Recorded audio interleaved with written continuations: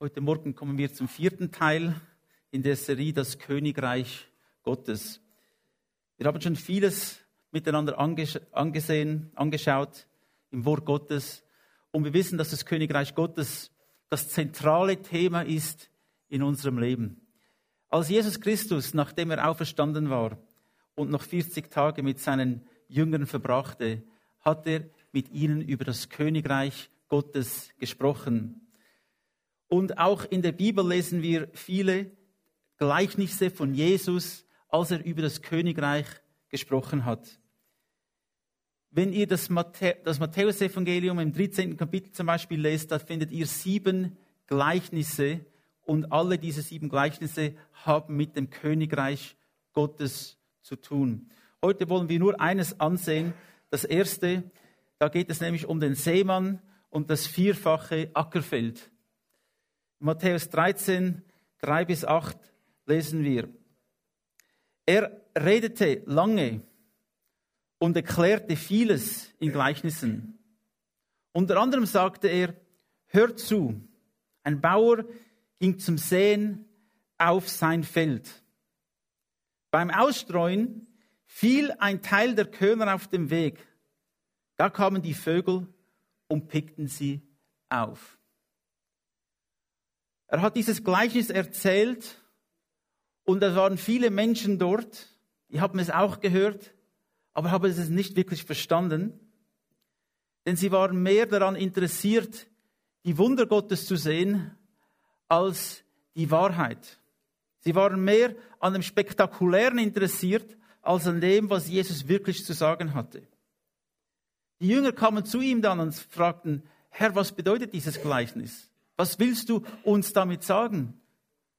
Und er hat es dann erklärt, im Vers 19 lesen wir, wenn jemand die Botschaft von der Herrschaft des Himmels hört und nicht versteht, bei dem ist es wie mit der Saat, die auf den Weg fällt. Der Böse kommt und reißt weg, was in das Herz dieses Menschen gesät wurde. Nun, wir wissen einmal, dass Jesus das Königreich Gottes verkündet hat. Er hat gepredigt. Er hat es weitergegeben. Er hat diese Wahrheit nicht für sich behalten. Er ist vom Himmel auf die Erde gekommen. Er wurde Mensch, um das Königreich Gottes uns zu offenbaren. Er hat es verkündet. Und diese Verkündigung ist ein wichtiger und zentraler Teil des Königreich Gottes. Christen sind nicht dazu berufen, stumm zu sein. Sie sind dazu berufen, das Leben weiterzugeben. Denn das, was wir weitergeben, ist wie ein Same, das gesät wird. Und dieser Same kann Leben bedeuten im Menschen, die es hören. Was ist die Botschaft vom Königreich Gottes? Wir kennen alle diese 4 Punkte. Erstens, Gott liebt dich. Jesus hat immer wieder die Liebe Gottes offenbart. Er hat gesagt, dass Gott so sehr die Welt geliebt hat, dass es einen einzigen Sohn gab. Die Botschaft, die wir weitergeben, fängt mit der Liebe Gottes an. Gott liebt dich. Und das ist etwas, was wir anderen Menschen weitergeben können. Viele Menschen fühlen sich ungeliebt. Viele Menschen fühlen sich einsam. Viele Menschen haben vielleicht nie wahre Liebe erlebt. Aber Jesus hat diese Liebe weitergegeben. Er hat sie nicht nur weitergegeben, er hat sie ausgelebt. Und das sehen wir ganz besonders am Kreuz, als er für uns gestorben ist. Das Königreich Gottes, das Gott uns anvertraut hat, fängt und ist gegründet durch die Liebe Gottes. Und ich denke, es ist etwas Einfaches, den Menschen zu sagen, dass Gott sie liebt. Gott liebt dich. Das ist etwas ganz Einfaches. Es ist wichtig, dass wir das zueinander sagen, wenn wir verheiratet sind oder Kinder haben oder in Beziehungen sind, dass wir diese Worte ausdrücken. Gott liebt dich. Und es ist auch ganz, ganz wichtig, dass wir das immer wieder sagen, anderen Menschen, dass Gott im Himmel sie liebt. Und das ist eine wichtige Botschaft. Der zweite Teil ist, Sünde trennt von Gott. Gott liebt uns, aber das Problem ist, Sünde trennt von Gott. Wir haben alle gesündigt und wir sind getrennt von Gott. Und wir suchen auf diese Art oder auf eine andere Art wieder Gott zu finden. Aber Sünde trennt und wir können nicht selbst Gott in unserer eigenen Kraft erreichen. Das ist die zweite Wahrheit. Die dritte Wahrheit ist, Jesus Christus hat die Sünde auf sich genommen. Er hat den Preis dafür bezahlt, dass du und ich, dass wir leben können. Er ist an unsere Stelle getreten. Er hat den Preis dafür bezahlt. Und jetzt der vierte Punkt. Du hast die Möglichkeit, Christus anzunehmen. Du hast die Möglichkeit, wiedergeboren zu werden. Das ist eigentlich die Botschaft vom Königreich Gottes. Diese 4 Punkte. Jesus hat das immer wieder angesprochen. Und wenn wir das uns merken und wenn wir mit diesen 4 Punkten zu den Menschen gehen, dann denke ich, verkündigen wir das Reich Gottes. Jetzt gibt es Menschen, die diese Botschaft aufnehmen oder sie lehnen sie ab. Vielleicht hast du auch lange die Botschaft Gottes abgelehnt. Dann irgendwann, weil Menschen für dich gebeten haben, weil Menschen dich liebten, weil Menschen nicht aufgegeben haben, bist du dann durch dieses Wort, durch diese Botschaft zum Glauben gekommen. Und wie du auch zum Glauben gekommen bist, durch die Verkündigung des Evangeliums, kommen andere Menschen zum Glauben durch deine Verkündigung, durch dein Zeugnis. Es ist so, wie das Königreich Gottes funktioniert. Wir verkündigen seine Wahrheit. Aber wir müssen auch akzeptieren, dass es Menschen gibt, die es ablehnen werden. Jesus hat da gesagt, einige der Samen ist auf den Weg gefallen. Ein Weg ist hart. Es ist nicht eingedrungen. Satan kam sofort und hat diese Botschaft wieder weggenommen. Die Menschen haben es abgelehnt. Er versucht, die Menschen zu beeinflussen durch Zweifel, durch Lügen. Ich verstehe nicht, warum Menschen Jesus nicht annehmen wollen, weil er ja Leben gibt, ewiges Leben. Aber aufgrund von diesen Lügen und Zweifeln, die Satan auch aussät, gibt es Menschen, viele Menschen, die es ablehnen. Aber wir wissen das nicht im Voraus. Wir wissen nicht, wie Menschen auf die Botschaft Gottes reagieren. Und deshalb, auch wenn einige der Samen auf den Weg fällt, ist es wichtig, dass wir die Botschaft trotzdem weitergeben. Denn wir sehen das Herz nicht, aber Gott allein sieht es. Sei also nicht enttäuscht, wenn es Menschen gibt, die sagen, nein, ich lehne das ab. Sie lehnen nicht dich ab, sie lehnen Jesus Christus ab. Bete für diese Menschen weiterhin, denn vielleicht wird Gott ihnen diese Gnade offenbaren. Vielleicht wird Gott ihnen zeigen, was sie verlieren werden, wenn sie diese Botschaft nicht annehmen. Bete weiterhin für sie, auch wenn sie am Anfang das vielleicht ablehnen. Dann lesen wir, ein anderer Teil fiel auf felsigen Boden, der nur von einer dünnen Erdschicht bedeckt war. Weil die Saat dort wenig Erde hatte, ging sie bald auf. Als dann aber die Sonne höher stieg, verbrannten die jungen Pflanzen und vertrockneten, weil sie keine tiefer gehende Wurzeln hatten. Was bedeutet das?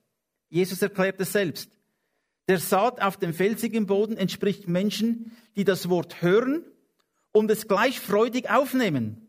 Doch weil sie unbeständig sind, kann es bei ihnen keine Wurzeln schlagen.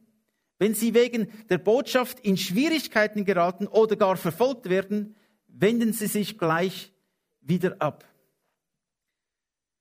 Nun, es gibt Menschen, die lieben alles, was glitzert und glänzt.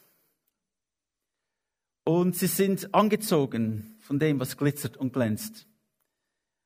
Und ja, heute sind viele Gottesdienste sehr, sehr modern.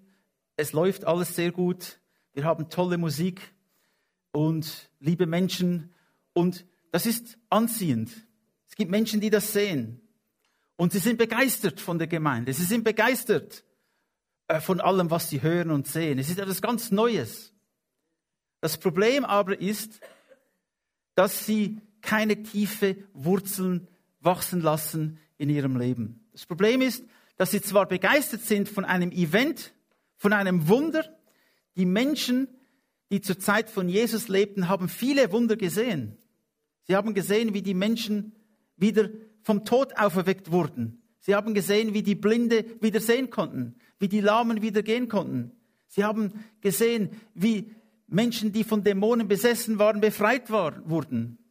Und trotzdem hat das Wort Gottes nicht in ihr Leben gegriffen, weil ihr Herz verhärtet war oder weil ihr Herz steinig war. Am Anfang waren sie begeistert. Ihr könnt euch daran erinnern, alle die Menschen haben Jesus zugejubelt, als er mit einem Esel nach Jerusalem ritt, am Palmsonntag. Und sie haben gesagt, gelobt, Hosianna, preist den Herrn, der kommt im Namen des Herrn, der Sohn Davids. Es ist interessant, dass sie erkannt haben, dass er der Sohn Davids war, der Nachfolger von David. Aber dann, 3 Tage später, haben dieselben Menschen geschrien, kreuzige ihn, kreuzige ihn. Nun, wir müssen uns bewusst sein, dass es Menschen gibt, die zwar am Anfang begeistert sind von den Wundern, aber wir sehen auch, dass das nicht genügt. Wir sehen auch, dass irgendwelche Events nicht genügen. Wir sehen, dass irgendetwas, was wir tun, dass es die Gemeinde attraktiv macht. Es ist zwar schön, dass wir das tun können, aber es ist nicht die Grundlage. Das Wort Gottes muss viel tiefer hineingehen. Es muss Wurzeln wachsen in unserem Leben. Je größer und stärker der Baum, desto tiefer müssen die Wurzeln wachsen. Jesus hat einmal ein Gleichnis gesagt, das Königreich Gottes ist wie ein Senfkorn, ein Senfsamen, einer der kleinsten Samen, die es überhaupt nur gibt. Man sieht den fast gar nicht. Und doch, wenn man ihn pflanzt, wird aus diesem kleinen Samen ein großer Baum. Das ist das Königreich Gottes. Es ist ein kleiner Same, ein Wort. Aber wenn es Wurzeln schlägt, kann es wachsen. Und ich denke, es ist wichtig, dass auch wir in unserem Leben immer wieder neu auf Gott schauen, auf sein Wort schauen. Dass wir nicht Christen sind aufgrund von dem, dass es populär ist. Wir wollen nicht, das Christentum soll nicht eine Modeerscheinung sein, ein Trend, sondern ein Lebensstil. Ich identifiziere mich komplett mit dem Königreich Gottes. Das Wort muss Wurzeln schlagen. Denn, liebe Geschwister, wir alle wissen, die Probleme des Lebens kommen. Sie kommen. Und dann wird es sich entscheiden, wie tief das Wort Gottes in unser Leben eingedrungen ist. Es wird sich dann entscheiden, ob wir Wurzeln haben oder nur Fans von Jesus sind. Fans, sie jubeln im Stadion, wenn jemand ein Goal schießt. Aber sind sie dabei beim Training? Sind sie dabei, wenn es nicht so gut geht? Sie können dann gut kritisieren. Fans jubeln und kritisieren. Aber wir sind Spieler auf dem Feld. Wir rennen mit dem Ball. Wir lassen nicht los. Und wir wollen, dass Gott in unserem Leben das bewirkt, dass das Königreich Gottes stark ist, wie ein großer Baum. David hat gesagt, der Gerechte ist gepflanzt wie ein Baum an den Bächen, an den Flüssen. Und es bringt viel Frucht. Das ist, was Gott für dich und für mich will. Es ist also wichtig, dass unsere Wurzeln tief hineingehen. Halleluja. Aufgeben ist für uns keine Option. Wir rennen dieses Rennen bis an das Ende. Wir geben nicht auf. Wir gehen weiter. Auch wenn wir manchmal auf den Boden fallen, auch wenn wir manchmal niedergeschlagen werden, wir stehen wieder auf und wir gehen weiter. Halleluja. Denn das ist, was Christus für uns getan hat. Dann lesen wir im Vers 7. Wieder ein anderer Teil fiel unter Disteln, die Saat bald überwucherten und erstickten. Und Jesus sagt darüber, andere Menschen entsprechen der Saat, die unter die Disteln fällt. Sie haben die Botschaft gehört, doch dann gewinnen die Sorgen ihres Alltags und die Verlockungen des Reichtums die Oberhand und ersticken das Wort. Es bleibt ohne Frucht. Nun, wir alle haben Sorgen im Alltag. Wir alle haben Herausforderungen. Wir alle müssen Rechnungen bezahlen.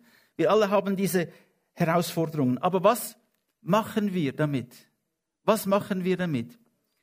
Man kann auch Disteln und das Unkraut begießen. Man kann dieses Unkraut pflegen, indem wir immer wieder daran denken, indem das für uns wichtiger wird als alles andere. Ich muss dieses Problem lösen, ich muss jenes Problem lösen.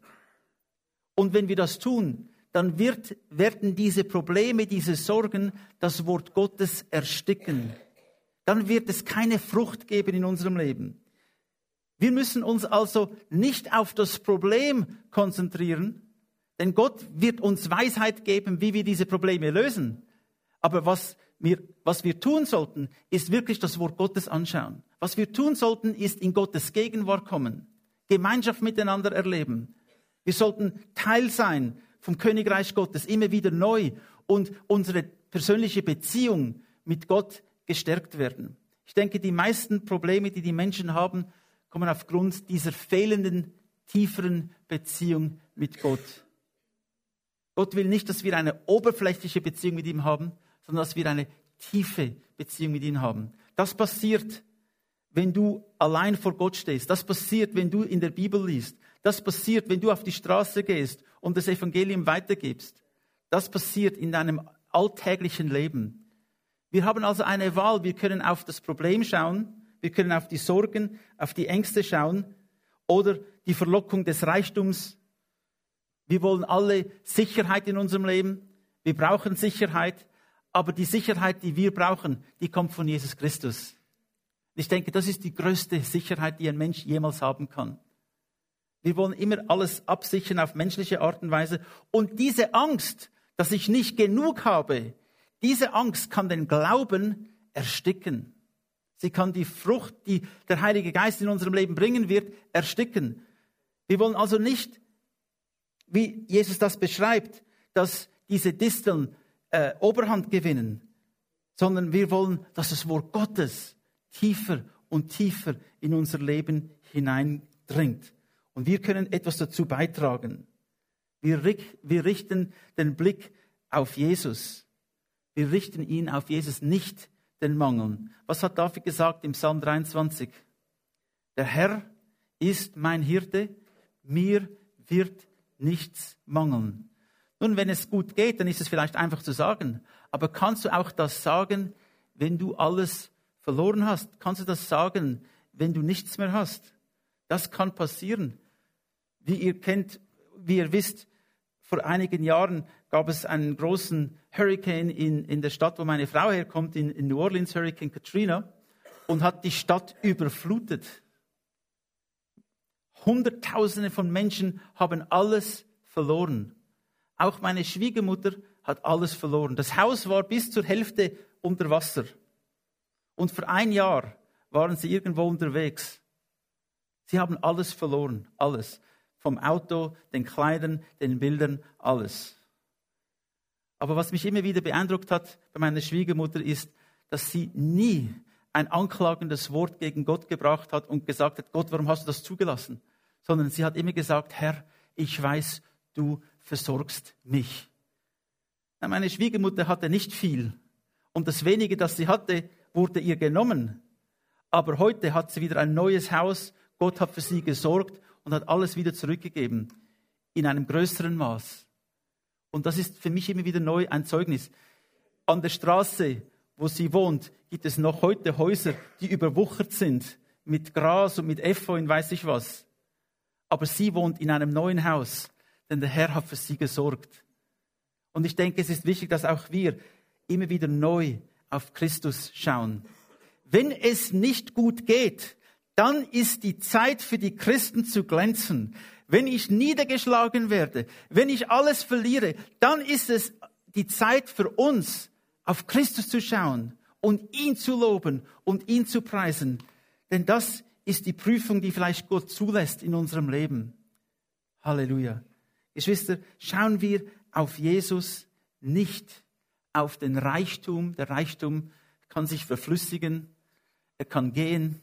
Aber was die Schätze, die wir sammeln im Himmel, die Bibel sagt, werden für Ewigkeit bestehen. Und dann lesen wir, ein anderer Teil schließlich fiel auf guten Boden und brachte Frucht. Zum Teil 100-fach, zum Teil 60 oder 30-fach. Jesus sagt dazu, die Menschen schließlich, die dem guten Boden entsprechen, hören die Botschaft und verstehen sie und bringen auch Frucht. Einer 100-fach, einer 60, einer 30-fach. Es kommt nicht darauf an, wie viel Frucht das du bringst. Das überlassen wir dem Herrn. Aber wenn wir in Christus verankert sind, wenn wir in diesem Boden wachsen, wenn dieser Samen wächst und auf Glauben fällt, wenn der Glaube da ist, dann gibt es gute Frucht. Guter Boden ist einmal geackert. Das ist wichtig und das ist ein schmerzhafter Prozess. Das Ackern. Der Boden ist hart und es muss zuerst geackert werden. Geackert werden. Was heißt das? Unser Herz muss weich und aufnahmebereit sein. Wir müssen eine gewisse Demut haben in unserem Leben, dass wir sagen, ich weiß es nicht besser, sondern Christus weiß es besser. Ich bin nicht der Maßstab aller Dinge, sondern das Wort Gottes ist der Maßstab aller Dinge. Ich muss belehrbar sein. Mein Herz sollte offen, weich und belehrbar sein, geackert. Das heißt, Jesus wird manchmal Dinge in mein Leben bringen, die meinen Stolz tangieren.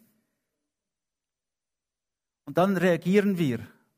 Aber lassen wir es doch zu und sagen, wir vertrauen auf Christus. Ich will, dass mein Herz weich bleibt. Es ist einfach im Leben bitter zu werden. Enttäuschung gibt es immer wieder.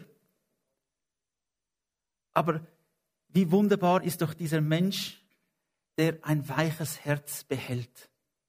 Ich habe schon mit vielen Menschen gesprochen und habe mich beeindruckt durch die Weichheit ihres Herzens. Auch in einem hohen Alter haben sie ihre Weichheit bewahrt und ihre Belehrbarkeit und ihre Demut. Und das ist etwas Wunderschönes. Und das will ich für mein Leben. Ich will, dass mein Herz weich bleibt, dass ich nicht verbittere, dass ich nicht stolz werde und sage, ich weiß es besser, wenn ich weiß es nicht besser. Ich weiß, dass ich es nicht weiß. Und dass Jesus alles weiß. Und er will dir helfen. Er will mir helfen. Ich will also mein Herz, dass es weich ist. Dann geackert, gepflegt, von Unkraut befreit. Wir müssen unser Herz immer wieder von Unkraut befreien. Diese kleinen Gedanken kommen. Diese kleinen Versuchungen kommen. Und sie wollen sich niederschlagen. Sie wollen aufgehen, diese Saat, diese Disteln. Und wir müssen uns immer wieder an das Jäten machen, das Ausreißen von diesem Unkraut. Wir sollen Sünde nicht in unserem Leben tolerieren. Sünde fängt ja mit dem kleinen Finger an. Das ist okay, ein bisschen. Aber ihr wisst, wenn Satan den kleinen Finger will er dich ganz. Und es ist wichtig, dass wir ihm nicht auch nur den kleinen Finger geben. Diese Kämpfe fangen im Kopf an. Diese Gedanken kommen zuerst im Kopf. Und es ist dann gut, wenn diese Gedanken kommen und es uns bewusst wird, was ich jetzt denke, das ist nicht gut. Diese Gedanken, die ich jetzt habe, sind nicht von Gott. Wenn ich dann anfange, das Wort Gottes aufzuschlagen und einfach laut das Wort Gottes lese. Halleluja. Satan kommt und put diese Sorgen in deine Gedanken, diese Zweifel. Hat Gott wirklich gesagt? Hat er es wirklich gesagt? Unsere einzige Verteidigung, die Bibel sagt, ist das Schwert des Geistes, der Schild des Glaubens und das Schwert des Geistes. Wir nehmen das Wort Gottes und wir sprechen es aus. Und Satan wird fliehen, wenn er sieht, dass du das Schwert Gottes nimmst. Wenn du das Wort Gottes aussprichst und glaubst. Die beste Verteidigung ist der Angriff. Und wir greifen an, nicht gegen Fleisch und Blut, sondern die Bibel sagt uns mit dem Wort Gottes, diese finsteren Mächte, die gegen uns kommen. Verkündige das Wort Gottes zu dir selbst. Ermutige dich selbst im Wort Gottes. Sprich es aus über deine Familie, sprich es aus über deinem Geschäft, sprich es aus über dich und deine Kinder und deinen Ehemann und Ehefrau. Sprich das Wort Gottes aus in deinen Gebeten, denn das ist, was Satan am meisten fürchtet. Er fürchtet sich vor Menschen, die das Wort Gottes kennen und glauben und aussprechen. Halleluja. Aber wir werden das tun. Und wir werden nicht tolerieren, dass unser Leben befallen wird mit Sünde. Und das dritte, geackert, gepflegt und gewässert. Das heißt für mich, ich will immer wieder das Wort Gottes mich dass das Wort Gottes mich durchtränkt, durch mich fließt. Die Bibel sagt, dass diejenigen, die an ihn glauben, wie es die Bibel sagt, aus dessen Inneren werden Ströme des lebendigen Wassers fließen. Willst du solch ein Mensch sein? Ich will das unbedingt, dass diese Ströme des lebendigen Wassers aus mir fließen. Dass es nicht nur einfach um mich selbst geht, sondern dass ich verstehe, ich bin da in dieser Welt, um ein Licht zu sein, um ein Segen zu sein, um dieses lebendige Wasser zu transportieren für andere Menschen. Ich muss nicht alle Probleme gelöst haben, bis ich anderen helfen kann. Manchmal sagen Menschen, weißt du, ich muss noch zuerst das machen und das und jenes und erst dann kann ich etwas anderes tun. Aber das ist nicht, wie das Königreich Gottes funktioniert. Auch wenn du selbst noch in Schwierigkeiten steckst, den Weg aus den Schwierigkeiten heraus ist, indem dass du anderen Menschen hilfst, das Wort Gottes weitergibst. Fange nicht mit der Lösung des eigenen Problems an. Fange einmal an, anderen Menschen zu helfen, für andere Menschen zu beten. Und du wirst sehen, Gott wird sich für dich einsetzen. Gott wird deine Probleme dir helfen zu lösen, wenn du dich um andere Menschen kümmerst. Es soll viel Frucht entstehen. Im Galater 5,22 lesen wir, doch die Frucht, die der Geist wachsen lässt, ist Liebe, Freude, Frieden, Geduld, Freundlichkeit, Güte, Treue, Sanftmut und Selbstbeherrschung.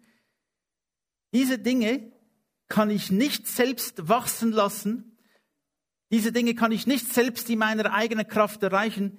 Das sind alles Eigenschaften, die der Geist Gottes in mein Leben hineinbringt.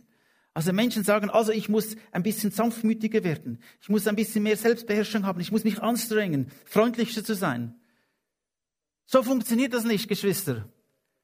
Was wir tun müssen, ist einfach in Gottes Gegenwart hineinkommen, in das Wort Gottes hineinkommen. Wir müssen es zulassen, dass der Geist Gottes uns bewegen kann und er bewirkt diese Dinge in uns. Er tut es.